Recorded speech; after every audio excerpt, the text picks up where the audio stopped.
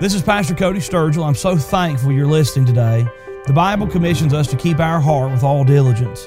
Keeping your heart is a daily work. We need to daily fill our minds with God's Word.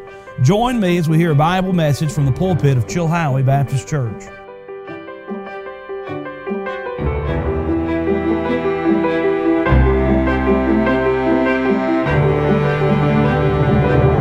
It's a great word. I can look. Sometimes people in the very, very back, it takes me a minute to discern who you are. But if I look and pay attention, then I can distinguish and discern, hey, I know who that guy is. Hey, I know who she is.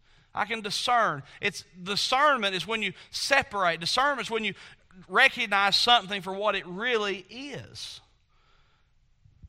Jesus says twice in this passage of Scripture that we need to discern. Verse number 2, He answered and said unto them, When it is evening, ye say it will be fair weather, for the sky is red.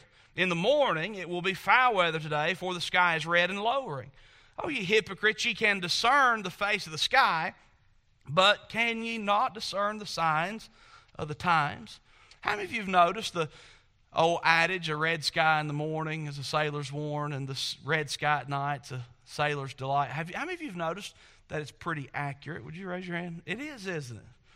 Well, it's true. Now, Jesus, I'll just tell you something. Jesus was not vouching for this adage. He was just looking and saying, this is what you guys do.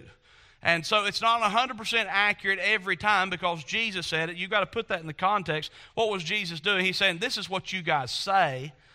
He says, this is what you Sadducees and Pharisees say, and you discern the skies, but you can't discern my will, and you can't discern truth. You can't discern spiritual things. Now, why is it like that? I found this out because I thought it was kind of interesting. Well, have you ever known why you'll see a red sky at night? The sun rises in the east, and it sets in the, well, we're slow this morning. The sun rises in the, and sets in the, that's right. So if the sun is rising, the early sun rays that scoot across the face of our planet, if they encounter dust particles, then that shows off this bright red sky. And if the bright red sky is shining, it's lots of dust in the east in the morning. Where does most of our weather come from? The west. If you get a big snow, I love snow. I mean, I love it. Sorry, Preacher Chuck. I like it, and I like it deep. I love it. I love snow, and I'm watching snow forecasts, and I love snow. And if I want a good snow, and you know when I get excited? When there's a big old clump of green down in the Gulf of Mexico. And I see a big cold front coming out of Canada and swooping down over these mountains. And I know that storm's coming out of the west, the southwest coming right towards us. Now, do we ever get big snows off of the Atlantic coast? Very rarely. It's absurd. It's rare that anything comes off the East Coast because our jet stream's generally moving. I probably need to set up our map like this. I don't want to be a weatherman today. We move out of the Rockies and across the Atlantic Ocean in this way. Now look, if you get a big storm out of the Gulf of Mexico, man, you can get a lot of snow. You get a big cloud over here, even big hurricanes that hit the North Carolina coast. You know, they don't amount to much right here in the mountains because that's not the typical weather pattern. Now, the red sky in the morning, that means there's dust. Red sky in the morning, there's dust in the east. And that means that there's a front pushing across out of the west where we get our weather from. And we happen to have a similar weather pattern to the Holy Land. The opposite is also true. Red sky at night. If there's a red sky at night, the sun's setting in the west. There's a lot of dust particles in the air, in the atmosphere in the west, which is where we get most of our weather from. And so it's dry. A red sky at night, the sailor's delight. Does that make sense? Enough of that. I'd make an ugly weather lady, wouldn't I?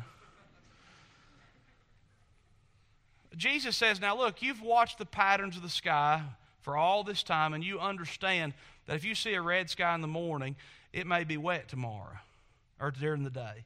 If you see a red sky at night, it may be wet I mean, it may be dry. You get what I'm going for. They were discerning. They saw creation. They saw the patterns of the weather, and they discerned that.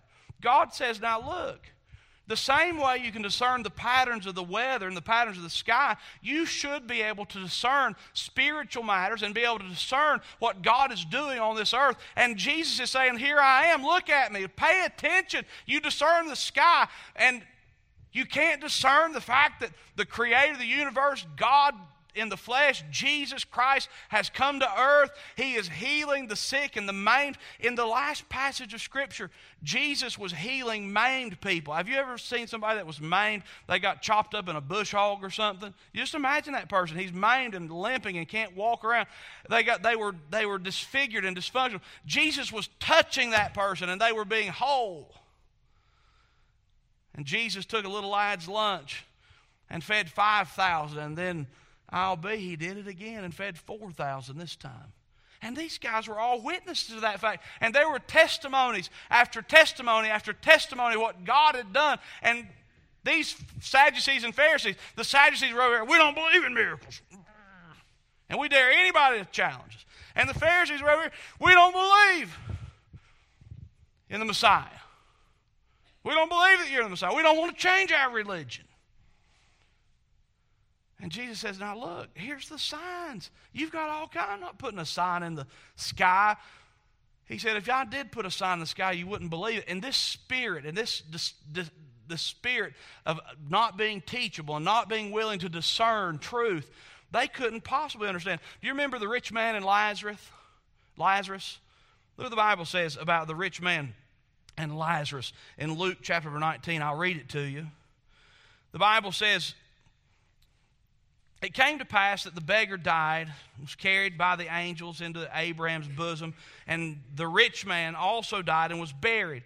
And in hell he lift up his eyes, being in torments, and seeth Abraham afar off and Lazarus in his bosom. And he cried and said, Father Abraham, have mercy on me. Send Lazarus that he may dip the tip of his finger in water and cool my tongue, for I am tormented in this flame. The rich man's in hell.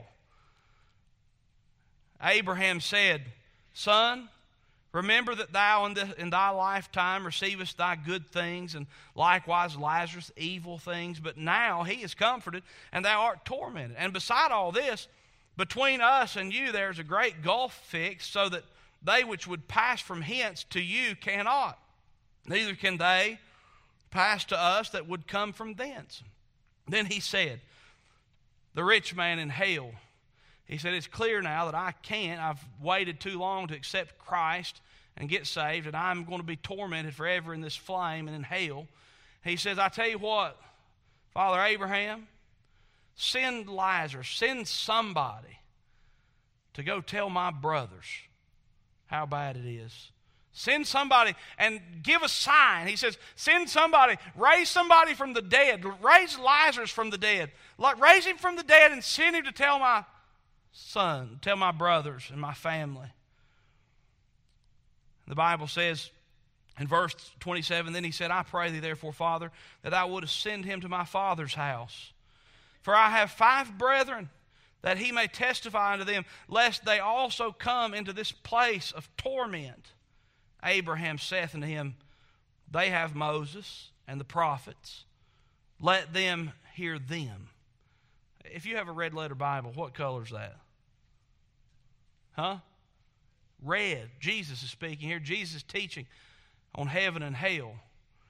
And he's teaching about these truths. He says, Abraham saith unto them, they have Moses and the prophets. What did Jesus say? They've got all they need in the Bible. They've got all they need in the Word of God for them to hear and have faith and believe.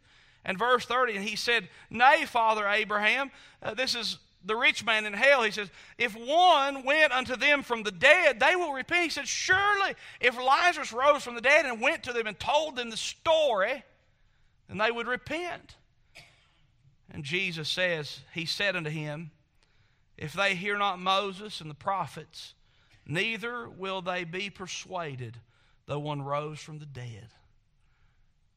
Guess what Jesus said? Look, one more sign in the sky is not what you need. You need, at the place that you are right now, to repent of your sin and trust in Jesus Christ and Christ alone for your soul salvation. Be discerning. Be discerning of what? Show me a sign, preacher. I'll tell you a sign. I've been preaching for about 20 years. I've been pastoring for 11. And I've met so many people along the way who've put their faith and trust in Jesus Christ. There was a lady, she'd been teaching Sunday school at Bowling Springs Baptist Church for many, many years. She got mad at me. She told me, you'll love this. I called her, I said, where you been? She said, do you want the truth? I said, yeah, I want the truth. She says, well, when you came to be our pastor, we thought you were going to be a great pastor, but you've proved us wrong. Now your wife's wonderful. That's what she said. But you've disappointed us. I said, well, I'm really sorry. Tell me what I've done. And I hadn't been greeting her the way she thought I should, and I really felt bad about it, and I tried to do better. But there was something deeper. It wasn't that I hadn't shaken her hand that made her upset. She was under conviction about her sin. And she'd been religious like these Pharisees for all these years, and one day she called me, crying. She said, Pastor Cody, I'm lost. I'm a sinner. I need to get saved. I said, well, I'll come to you. She said, it's too late. I'm almost to your office. She came to my office, and I showed her the gospel message that Jesus loved her, that He died on the cross for sins. She'd heard it, and she'd said it and told people about it, that Jesus died on the cross for sins, that she needed to personally pray and receive Christ by faith as her Savior. And that day, that lady prayed in my office and got saved. She prayed, and she was a changed person. She says, the weight of sin's off of me. I'm a new creature. We're still friends. It's wonderful. There was a guy, a local police officer. I noticed him in the congregation, and he had come in a full uniform. He had checked off lunch, and the Lord had worked in his wife's life, and she got saved a few weeks prior in our church in North Carolina. And I looked in the balcony, and there he was. He'd checked off lunch. He was in his uniform, and I just preached a simple gospel message. God does all the work. And he got under conviction about his sin, and I remember I extended the invitation. He left the balcony and came down the steps and walked straight down the aisles, and one of our men talked with him, prayed with him, and that day he asked Jesus to come into his heart. He repented of his sin. He got saved. You know what his testimony to me was? It was so sweet. He said, I feel like the weight of the world's been lifted off my shoulders. I know that God has saved my soul. I'm a new creature. It was glorious.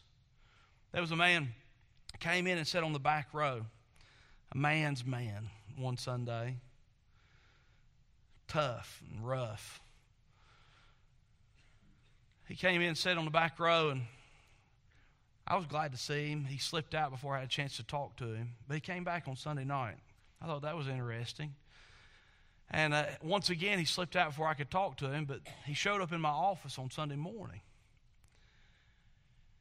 And he sat down, and I said, come in, have a seat. We started talking, and he said, preacher, I'm not sure what happened yesterday. I said, well, tell me about it. He said, I came here on yesterday morning one man, and I left a completely different man. And I said, well, I'll show you what happened. I said, did you repent of your sins? Did you trust Jesus as your Savior? He said, that's what I did.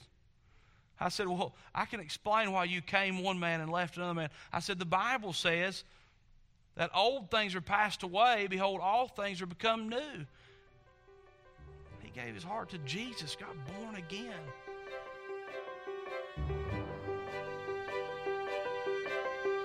Thank you for listening to Keep Thy Heart Daily. Keep Thy Heart Daily is a ministry of Chilhowie Baptist Church in Chilhowie, Virginia. To learn more about the ministries of Chilhowie Baptist Church, check us out at chilhowiebaptistchurch.com.